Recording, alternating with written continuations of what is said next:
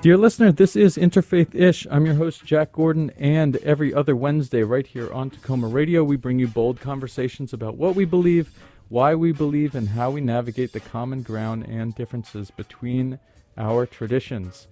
Dear listener, this morning we'll be reflecting on the legacy of MLK, the recent synagogue hostage situation in Texas, and the state of Christian-Jewish relations in our country. And I'm eager to begin our thoughtful discussion with my two guests, both esteemed scholars of religion and thought leaders on the impact and lessons we can draw from our religious texts, particularly Christianity and Judaism.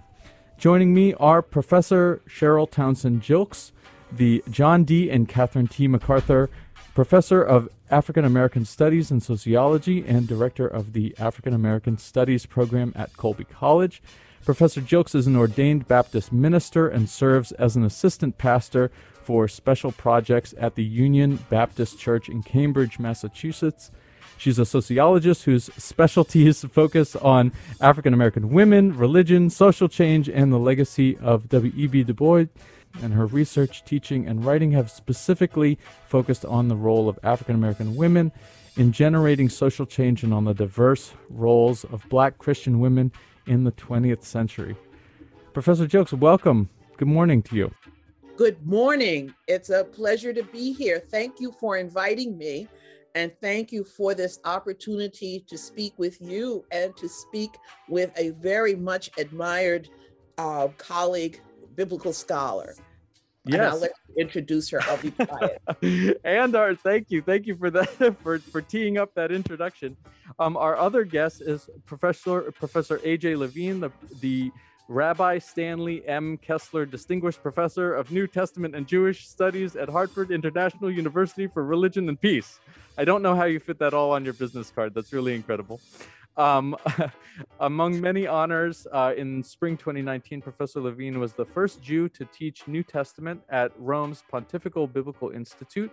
She's lectured on the Bible, Christian-Jewish relations, and religion, gender, and sexuality across the globe.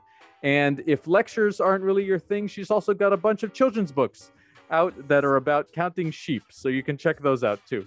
Well, welcome to you, Professor Levine. It's a pleasure to be with you. And this is like this mutual admiration society. I've been learning from Professor Gilkes. I don't want to say, multiple decades, but in fact, it has been. This scholarship has been around for a while, and it is necessary for people to read. Wonderful. Wonderful. And you've say the same for yours. And you've met before, but maybe not had a chance to talk in depth as we're about to do on this conversation. Is that right? So thank you for setting that up. Great, yes. Great. And thank you for Professor Gilkes for recommending you to join us here. She was very excited about it. So I'm glad we can make this happen. Professor Gilkes, I want to just start with you. This past Monday, of course, we commemorated MLK's birthday, but the cruel irony, of course, is that this year in particular, we as a country seem to be, as I heard Bishop Barber say it, celebrating while not legislating. And that is posting a lot of pictures and quotes from the man while the wheels of political power are stuck in a debate around issues that MLK really gave his life to move forward. So I wanted to hear from you. What have you been reflecting on during MLK's birthday? Well, I always find the MLK birthday, the birthday of Reverend Dr. Martin Luther King Jr., to be an opportunity to reflect on his work. The value of his work, the high value of his work that we often miss because, of course, sound bites give us little pieces of speeches. They make for wonderful visuals and for wonderful auditions. But Dr. King wrote a lot. He had a degree in sociology, and I feel very, I feel a kinship just because of the sociology degree. Most people do not realize that on April 3rd, 1968, there were 2 Black men in America with PhDs in systematic theology. On April 5th, 1968, there was only 1. This is how important, just simply in terms of his achievement of the PhD by age 26 and the writings and the teaching that he did as part of the movement. When he went to Montgomery, he didn't go there with the idea that I'm going to pastor Dexter Avenue Baptist Church and become a leader of the civil rights movement. He was going to do what many highly educated ministers, African-American ministers did. They pastored a church, usually briefly, and then went straight into academia, eventually becoming presidents, particularly of what we nowadays say as HBCUs, but at that time people would say the Negro colleges. I'm imitating a professor of mine when I was in graduate school who informed me that once I finished my master's paper, I would publish it and you will go south and teach in the Negro colleges. And the thing is, I realize now that he meant that. He didn't mean that as a microaggression of any kind. He was like saying, you have a mission. But so that's part of what fascinates me about Dr. King. And the other thing is that his writings, and I had the opportunity at my college, Colby, we did a book seminar where we would have 6 meetings around a book that I chose that in a residence hall. And I chose Testament of Hope, the essential writings of Dr. Martin Luther King, edited by an historian, a church historian by the name of James Melvin Washington. And one of the conclusions the students came to at the end of that semester was what Dr. King wrote in this book, and it had speeches, sermons, as well as book excerpts, including his last book, Where Do We Go From Here? Chaos or Community? They said, what he said then still applies now, that they were shocked that the social problems he identified in the book, and it wasn't just the segregation, it wasn't just the Jim Crow, but the social problems, the general inequality of the nation, he talked about that. And that was also a way of understanding the value of Dr. King. And what is frightening is that it's still relevant. You wrote in your op-ed this week at the Religion News Service, our memory of King's so-called dream speech has been reduced to sanitized sound bites. So how do you feel Christians broadly in the U.S. are doing in terms of manifesting MLK's prophetic vision? Christians broadly? Well, what is it? Dr. King at one point borrowing from the work of Liston Pope, who was borrowing, I think, from Billy Graham, made the point that 11 o'clock on Sunday morning is the most segregated hour in America. Mm-hmm. Now, when Dr. King said that, he was talking about racial segregation. But Sunday mornings, unless you have a job that does not give you enough leverage to have Sunday off, you think of all of the essential workers that we have learned about during COVID who don't have any choice. They have to work the night shifts. They have to work on Sundays. They have to work on holidays. Other than that, Sunday morning is the most discretionary time in America. And what people are doing at 11 o'clock on Sunday morning, someone once asked me, well, what if I'm getting my New York Times and a bagel at 11 o'clock on Sunday morning? And I said, that says something about your networks and who you are, your status. It is not just racial segregation. It is also class segregation. It is geographic segregation. When you think of, and don't get me wrong, I am a person of faith. I love me some faith stuff. But I also recognize the way in which that 11 o'clock Sunday morning hour tells you where people are in the social structure. If they're doing peewee football, if they're doing soccer, if they're, there's a whole bunch of stuff going on at 11 o'clock on Sunday morning that tells us about the status and class structure of our society. And we need to recognize that. All of that being said, one of the things that the last few years has revealed and made more visible are the stress lines that have existed throughout American history around religion and race. What we say when we talk about Methodists, nowadays we say United Methodists. I just wrote an obituary for a cousin whose mother joined a Methodist church in Northampton, when she moved there, but she joined in 1954.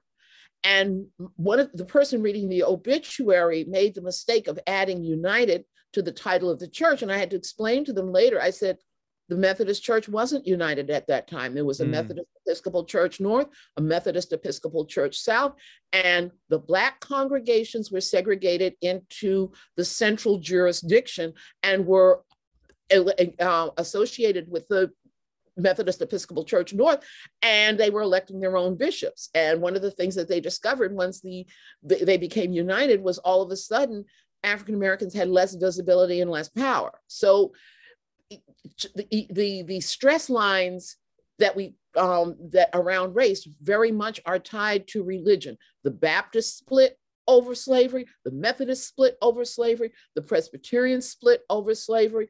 The Episcopalians did not split over slavery, and I had to read the book by the DeWolf family to figure out why they didn't split. And you look at the family connections in the American upper class, the old upper class, it makes sense why they didn't split, even though there were deep disagreements over the issue of slavery.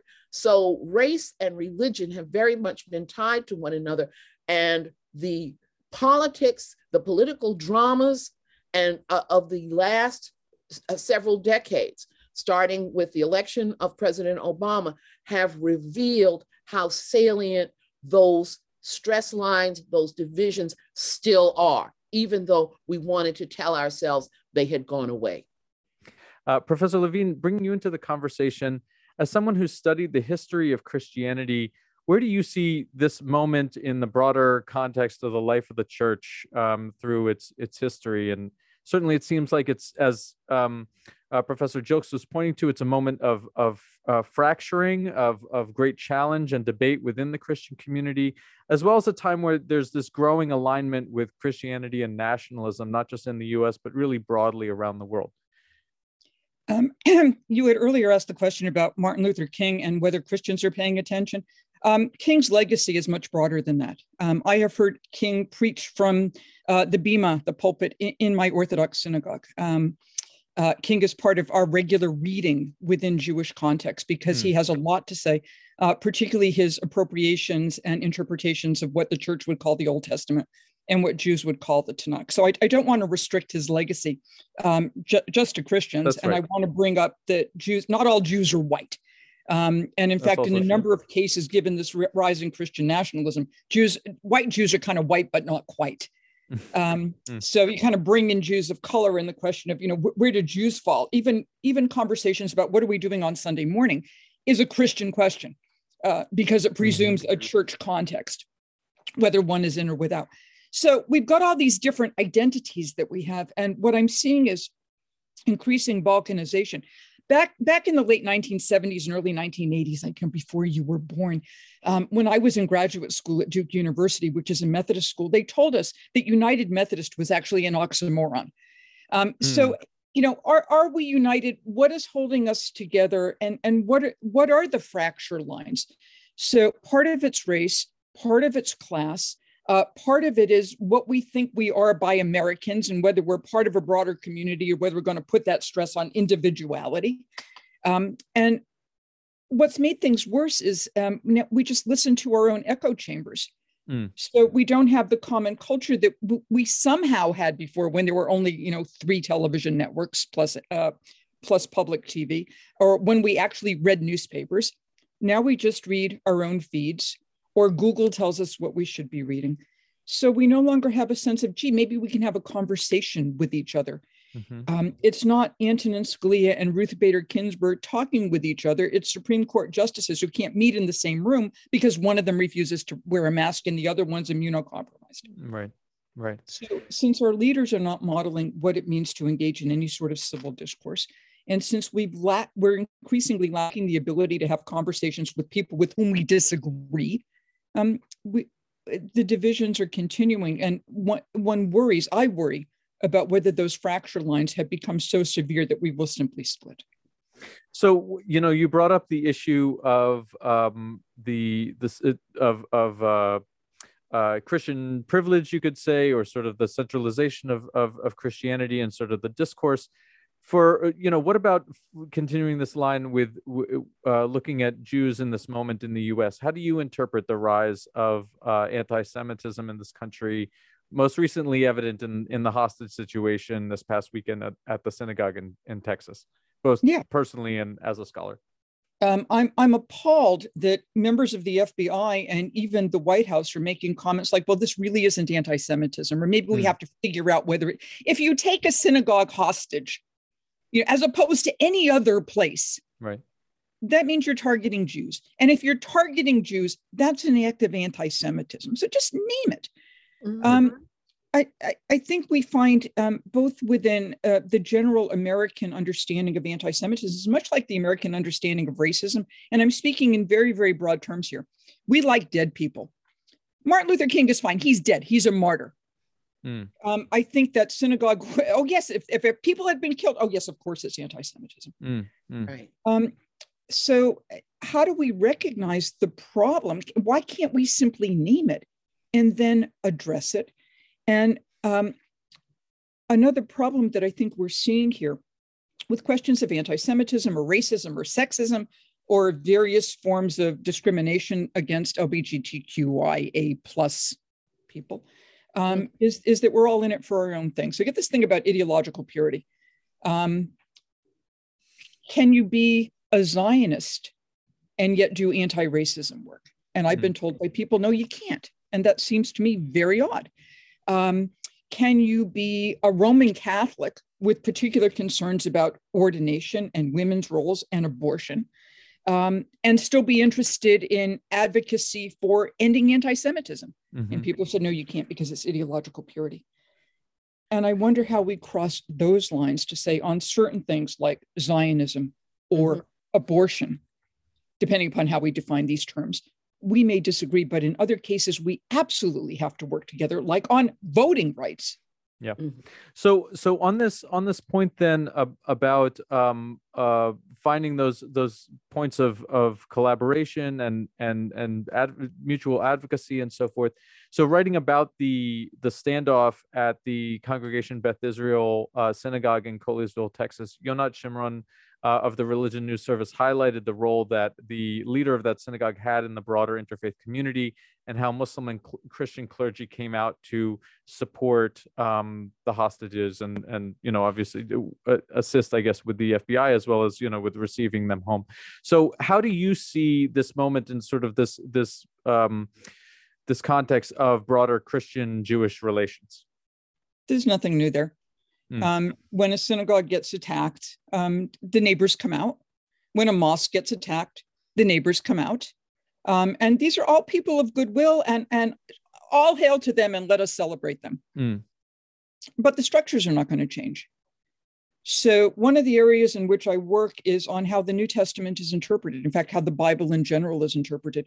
And what I find among numerous Christians of goodwill is anti-Semitism coming from the pulpit on Sunday morning because of difficult biblical passages in the New Testament about the Jews or about the Pharisees with no filters. Why?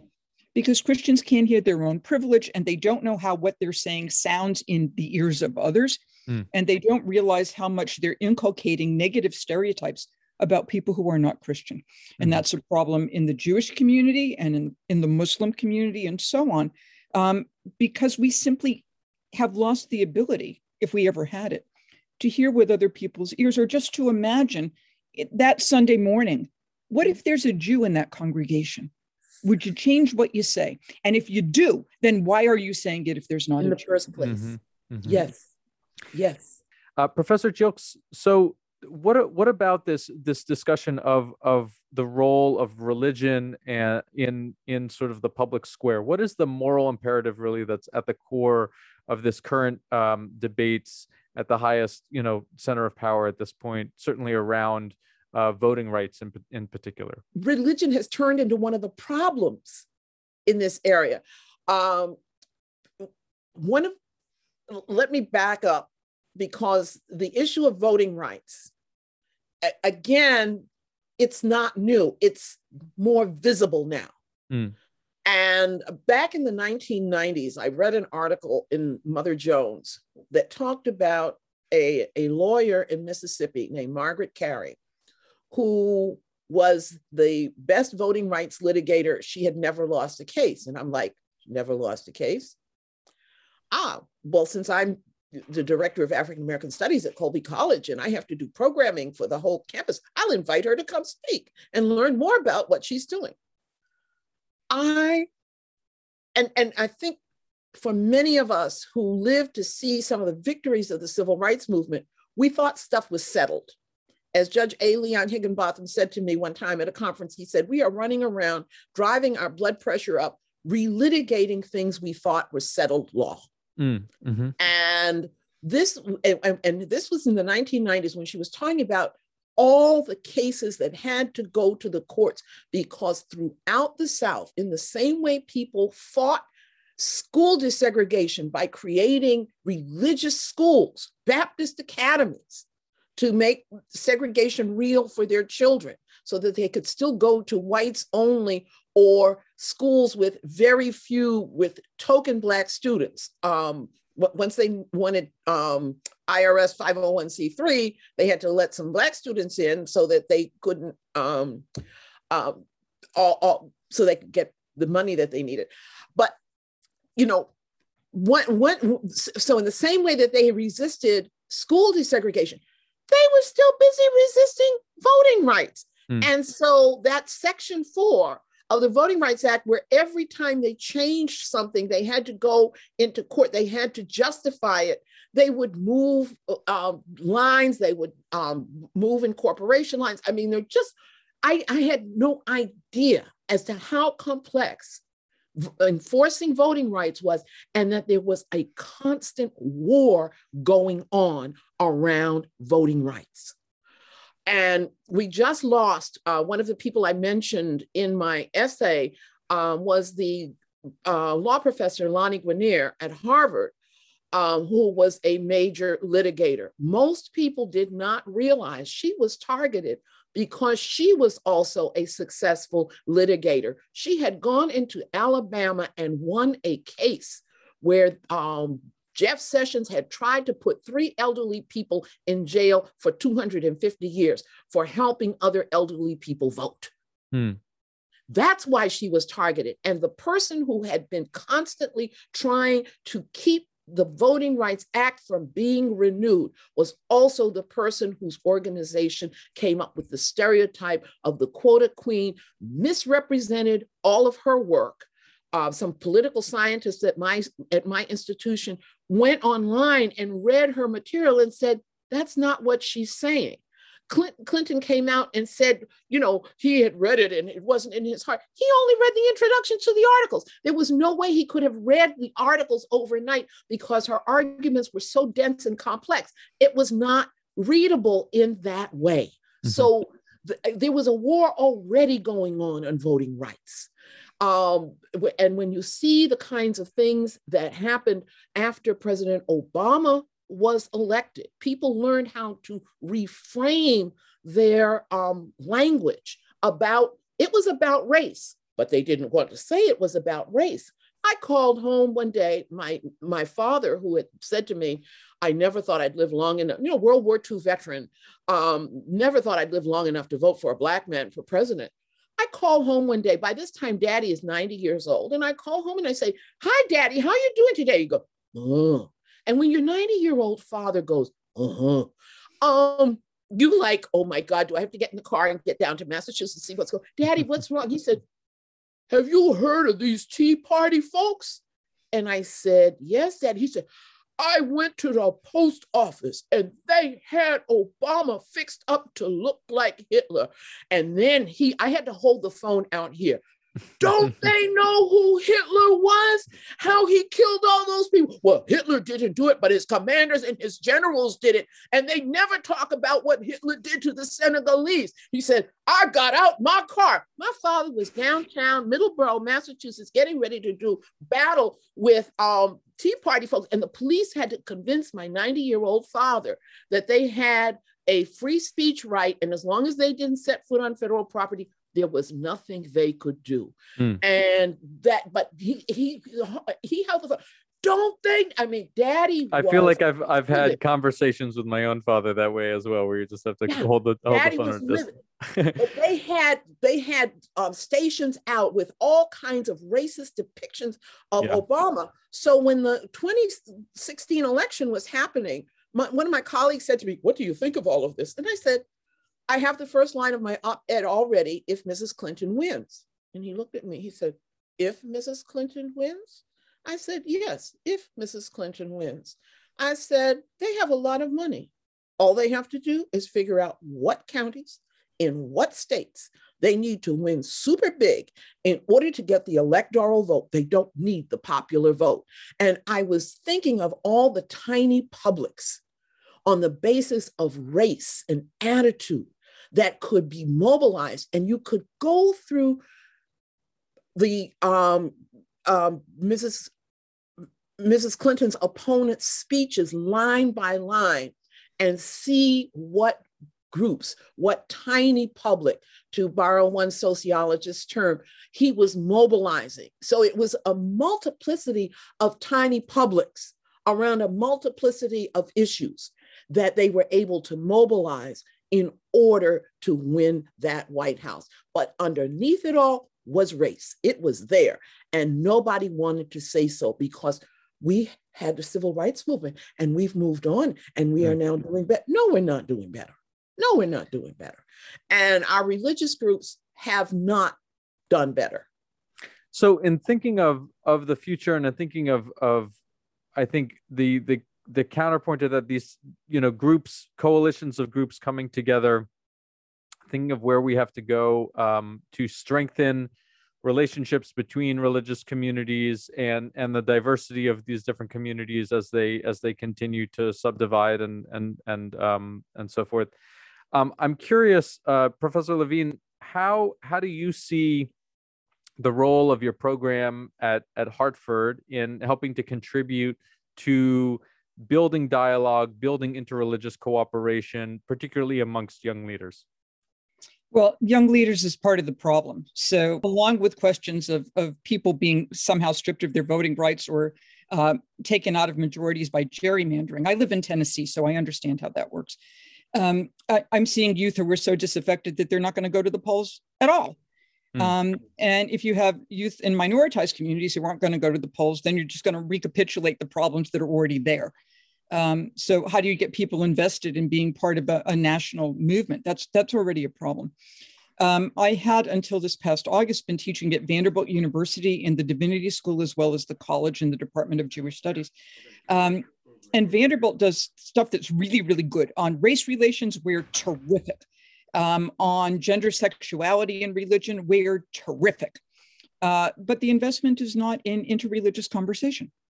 And the Association of Theological Schools, which is the major accrediting organization for divinity schools and seminaries in the United States, is not invested in interreligious conversation. I've been writing to them since 2008 to get them to put that in a best practices model, and they refuse.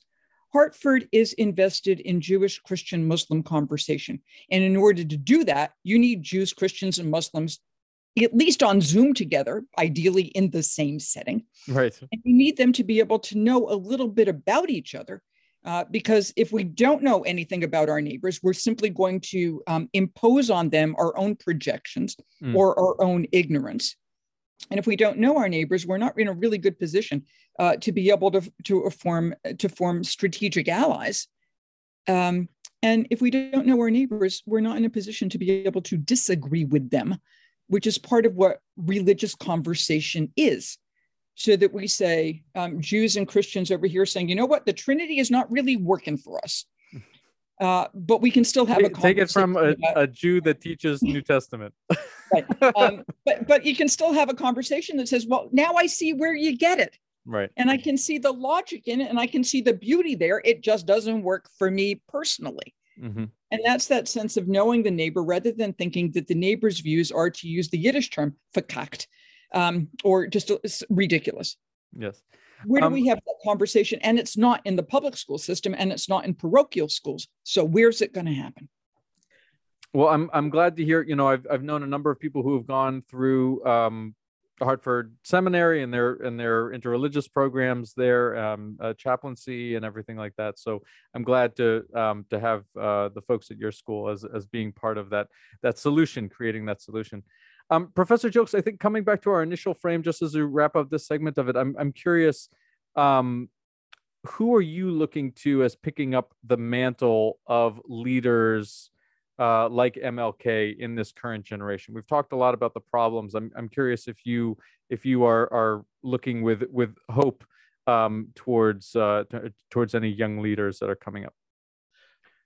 Well, first of all, I think we need to recognize that the kind of leader that we see in Dr. King is not,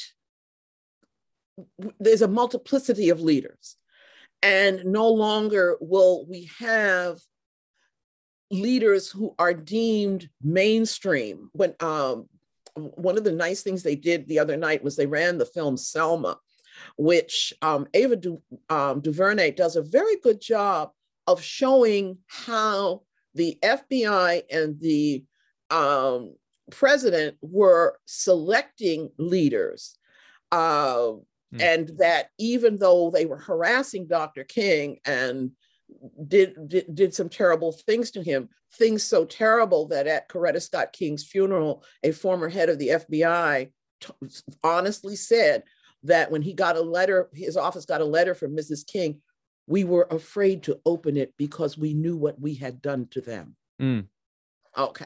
So even with all of that, one of the things that the high visibility of Dr. King, and it was a strategic visibility. It was a strategic visibility. I won't go into it. That kind of high visibility masked the tremendous number of people who had to lead in very specific local places. Nowadays, with social media, people who are leading in very specific local places can also be nationally visible. That's right. And for instance, just before we got on the air, there was a young woman who had done something as part of a Black Lives Matter demonstration and made this little video about how, using Monopoly game to talk about how wealth discrimination matters. All of a sudden now has a book, and she was on national television this morning explaining how this process works. So there are so many learning points and so many people sharing those learning points. But one of the most important to me is Reverend William Barber and his movement that has picked up the mantle, because Dr. King, when Dr. King died, he was talking about poor people. He was talking about the way in which poverty affected the entire nation. He was talking about the multiplicity of communities facing poverty. And it was an important conversation. And that conversation was blunted when he was assassinated. The fact that poor people who are white do not identify their situation with poor people who are Black, that racism operates in such a way as to continue to divide. And this was another piece of why I said those tiny publics were important, because W.E.B. Du Bois, in his book, Black Reconstruction in America, has this wonderful chapter called The Propaganda of History, where he says, we talk about the South as if only two groups existed, slave owners and the people who were enslaved. We never talk about the majority of white people in the South who did not own slaves. And their descendants basically gave us that awful president. Notice I won't say the name. So my how do we say, my Hogwarts training kicks in on that one. Now, as we do in every episode in the second half of our program, it's time to turn the mics over to my dear guests for them to ask each other some questions of their own. On our show, we seek to model as Professor Levine was striving for before and encouraging us to strive for. We seek to model constructive and respectful dialogue in the spirit of learning, while at the same time not being afraid to get into some interfaith-ish. So with that, I will turn the lectern over to Professor Jokes and Professor Levine. I would love to ask my colleague what she would think of as an ideal course for an ideal required course for seminary. When we go to seminary, we have to take Old Testament, we have to take New Testament, we have to take systematics. I still have an incomplete in systematics. We won't talk about that, but I got ordained anyway. What would be your ideal course for, because I think religious ignorance is one of the biggest problems that in our society. I can remember how vehement and passionate some of the doctrinal arguments would happen in my house growing up. The fact that we live in a society where people would brag about how abusive they could be to Jehovah's Witnesses. Like, we may disagree with them, but wait a minute. Why are you bragging about how abusive you can be to people? My parents moved to a neighborhood full of Jehovah's Witnesses, and they used our house as a way of breaking in new members, getting turned away nicely and politely by somebody who knew their Bible. My mother, because she wasn't abusive. But you think of the role of religion by itself and the role of religious ignorance in fostering that. So Professor Levine, AJ, what would be your ideal course as a required course for every seminarian trying to get an MDiv? Oh, would that I had the power to do that. Hey, we can say it, and we have not because we have not. I've asked. I would like to see a course for candidates to be ordained in the Christian tradition across the board. To have a course on how you preach without demonizing others. Yes. And because I don't think they realize how difficult some of their words are, and how the Bible, if left uninterpreted, it's that old model, like guns don't kill people, people kill people. Well, if the Bible is used in a thoughtless way, it is going to do harm. Yes. So how do you talk about the Jews in the New Testament? How do you talk about poor people when you've got Paul saying, if you don't work, you don't eat? And you can do that by recognizing that Paul thinks the end of the world is about to come. He's not talking about social policy. How do you talk about women when you've got texts that that marginalize women? I permit no women to teach or have authority. She's supposed to be subordinate. How do you talk about people who aren't heterosexual? How do you talk about youth? How do you talk about people outside the Christian tradition, what we would call today pagans or Gentiles?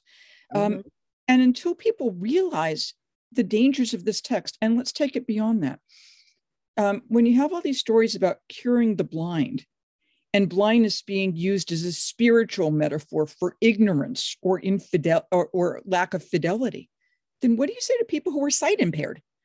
Thank you. Like my grandmother. Like your grandmother, like me for that matter. Terrible, I say. So how do we preach in a way that's responsible, that honors the text, that honors the history of the text, rather than colonizing it to make it say whatever we want? Yes. So that we wind up having responsible preaching, which is at the same time inspirational. And for all those Christians out there who kind of get bored on Sunday morning, which may be the most boring hour of the week, how do you make it interesting? Yeah. How do you bring the people back in? So, yeah, I wish everybody would have a course like that. Yeah, that one of the reasons when I wanted us to be able to talk was because Dr. King, as you said, he used the Hebrew Bible. I'm working on a project that looks at the Bible as the cultural imagination, African Americans and their cultural imagination. It's a sociology of knowledge project called That Blessed Book, the Bible and the African American Cultural Imagination. And one of the things that comes through in the African American tradition is no division between what is called the New Testament and the Hebrew Bible or the Old Testament.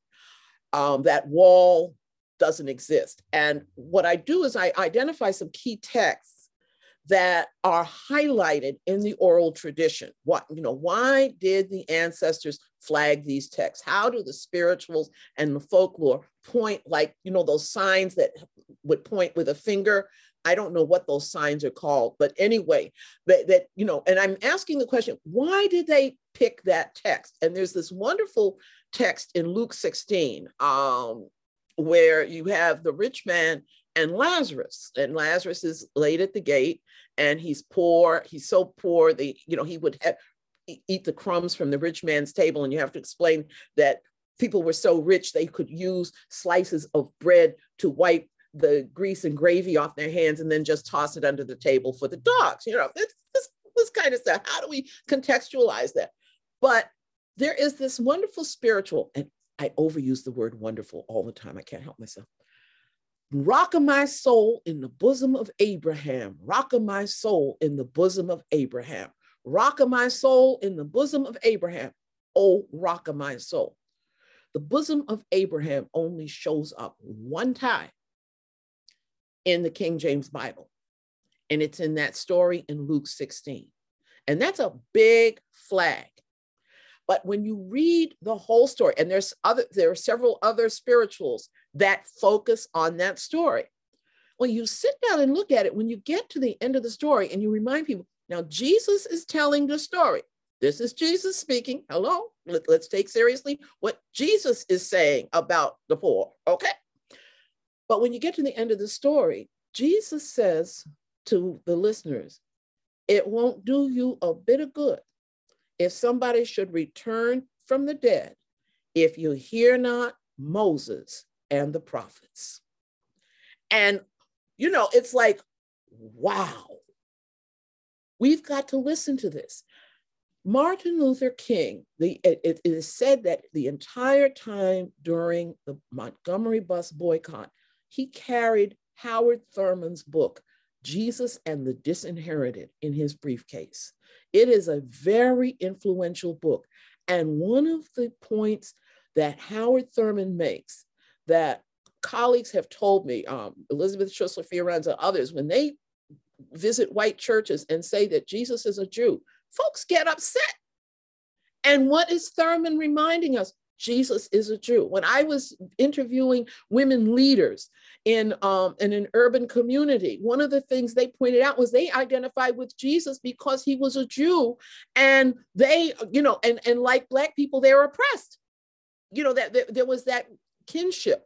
So the importance of recognizing and not to use Martin Luther King's term in Where Do We Go From Here, Chaos or Community, engaging in acts of cultural erasure. When we talk about Jesus, we must acknowledge Jesus is a Jew. And there's this one piece where John the Baptist is fussing at the Pharisees, and he says, there standeth one among you. I'm like, Jesus must be a Pharisee. Let's talk about that. You get somebody to talk about that. In my workshops, we do these things. But, thank God for Women's Days in the Black church. But the views of the Black church are not the majority views in American Christianity. Yeah, and sometimes not even the majority views in Black churches. So, sure. Just a couple of points on that. So thank you. Yes, absolutely. If we have erasure, we're going to lose part of our history. You had mentioned the movie Selma before. Yeah. Abraham Joshua Heschel's presence is erased in that movie. Yes, I couldn't understand why they did that. So how do we recover that presence? So we turned him into an Orthodox, Greek Orthodox, I think. Yeah. But in any case, when we think about Jesus as a Jew, absolutely. To broaden out beyond the Jews are oppressed, to say, what does it mean to be a Jew? Well, to be a Jew means to be embedded in the Torah and the prophets. Yes. It means to be commanded by law You will always have the poor with you. Therefore, extend your hand to the poor and needy. Mm-hmm. And that's what that parable of the rich man and Lazarus is doing. Like, so you read Moses and you read the prophets and you know exactly what you're supposed to do. And you have to go beyond that to look at what Second Temple Jews like Jesus are saying, because he's not unique. Jesus did not invent social justice, and Jesus did not invent women's rights, and Jesus did not invent the pantsuit. So rather than what happens in churches so often is Jesus becomes the one Jew who cares about healthcare, or the one Jew who cares about elitism and exploitation, to recognize that he's speaking from within his own culture, which is why he would have gotten an airing in the first place, rather than to yank him out and make him somehow the first Christian. Yeah. I think that's it.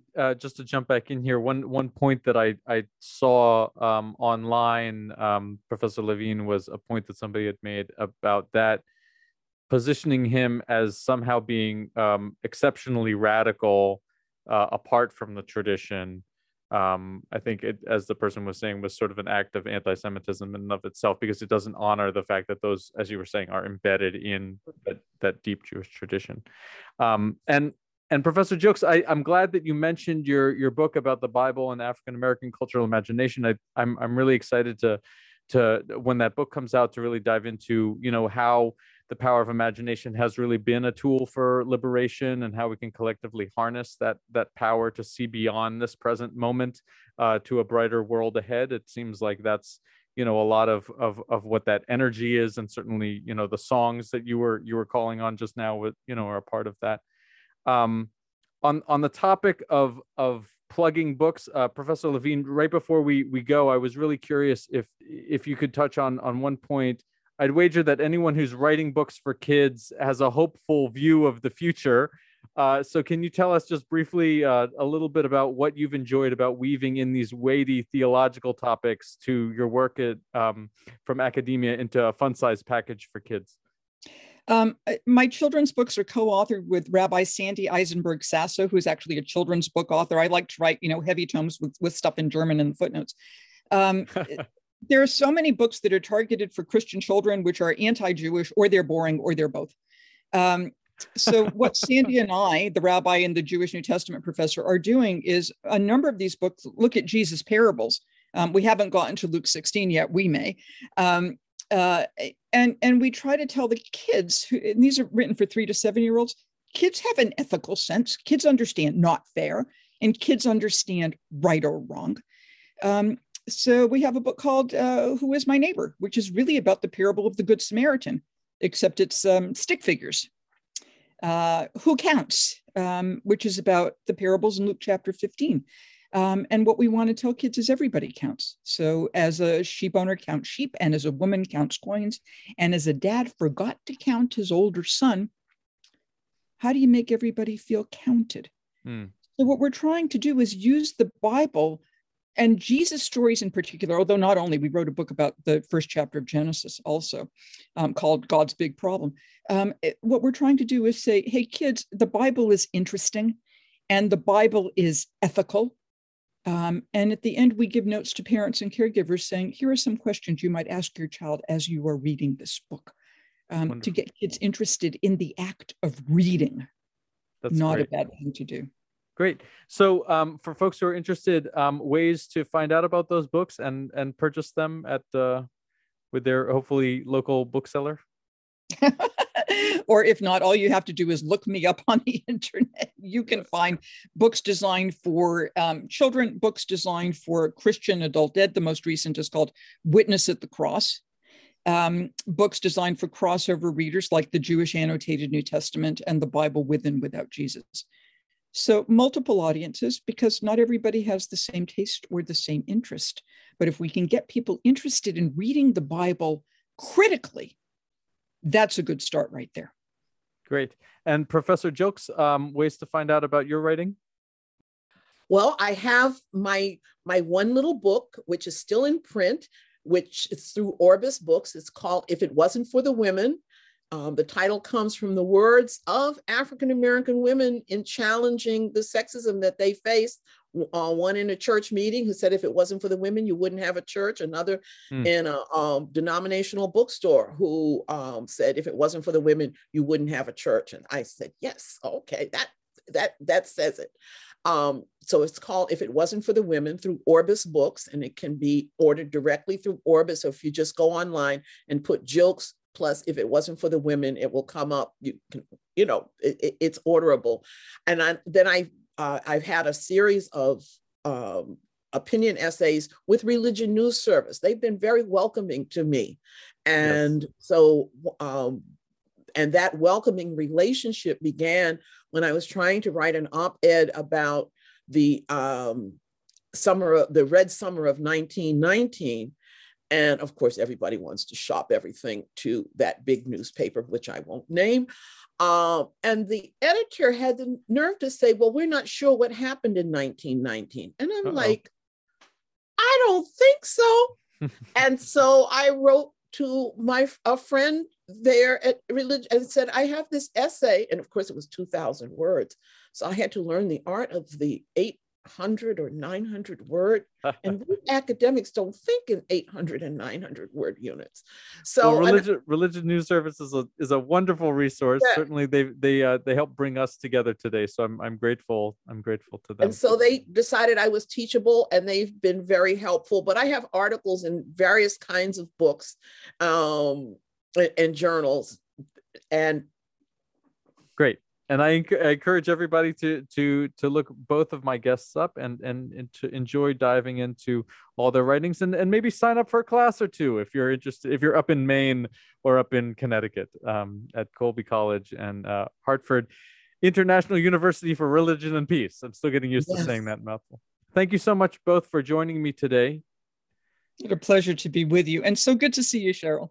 And the same here, AJ. It was a blessing to have the opportunity to hear your words and see you and hear your books lifted up. Yes. As we say, amen. Yes.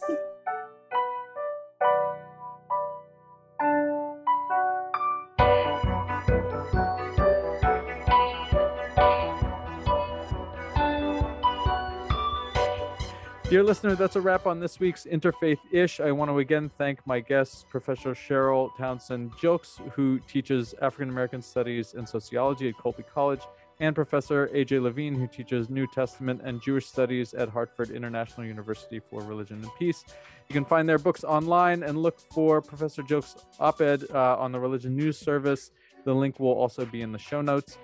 As always, I want to give a shout out to my fellow Interfaith Istronauts, Miranda Hovmeyer and Sue Katz-Miller, and our musical maestro, Jeff Philosopher. And thank you, dear listener, for spending your hour with us. If you're listening to this over at TacomaRadio.org, you can find our archives of past shows or check us out on your podcast aggregator of choice. We are podcast aggregator agnostic. You can find us wherever you like.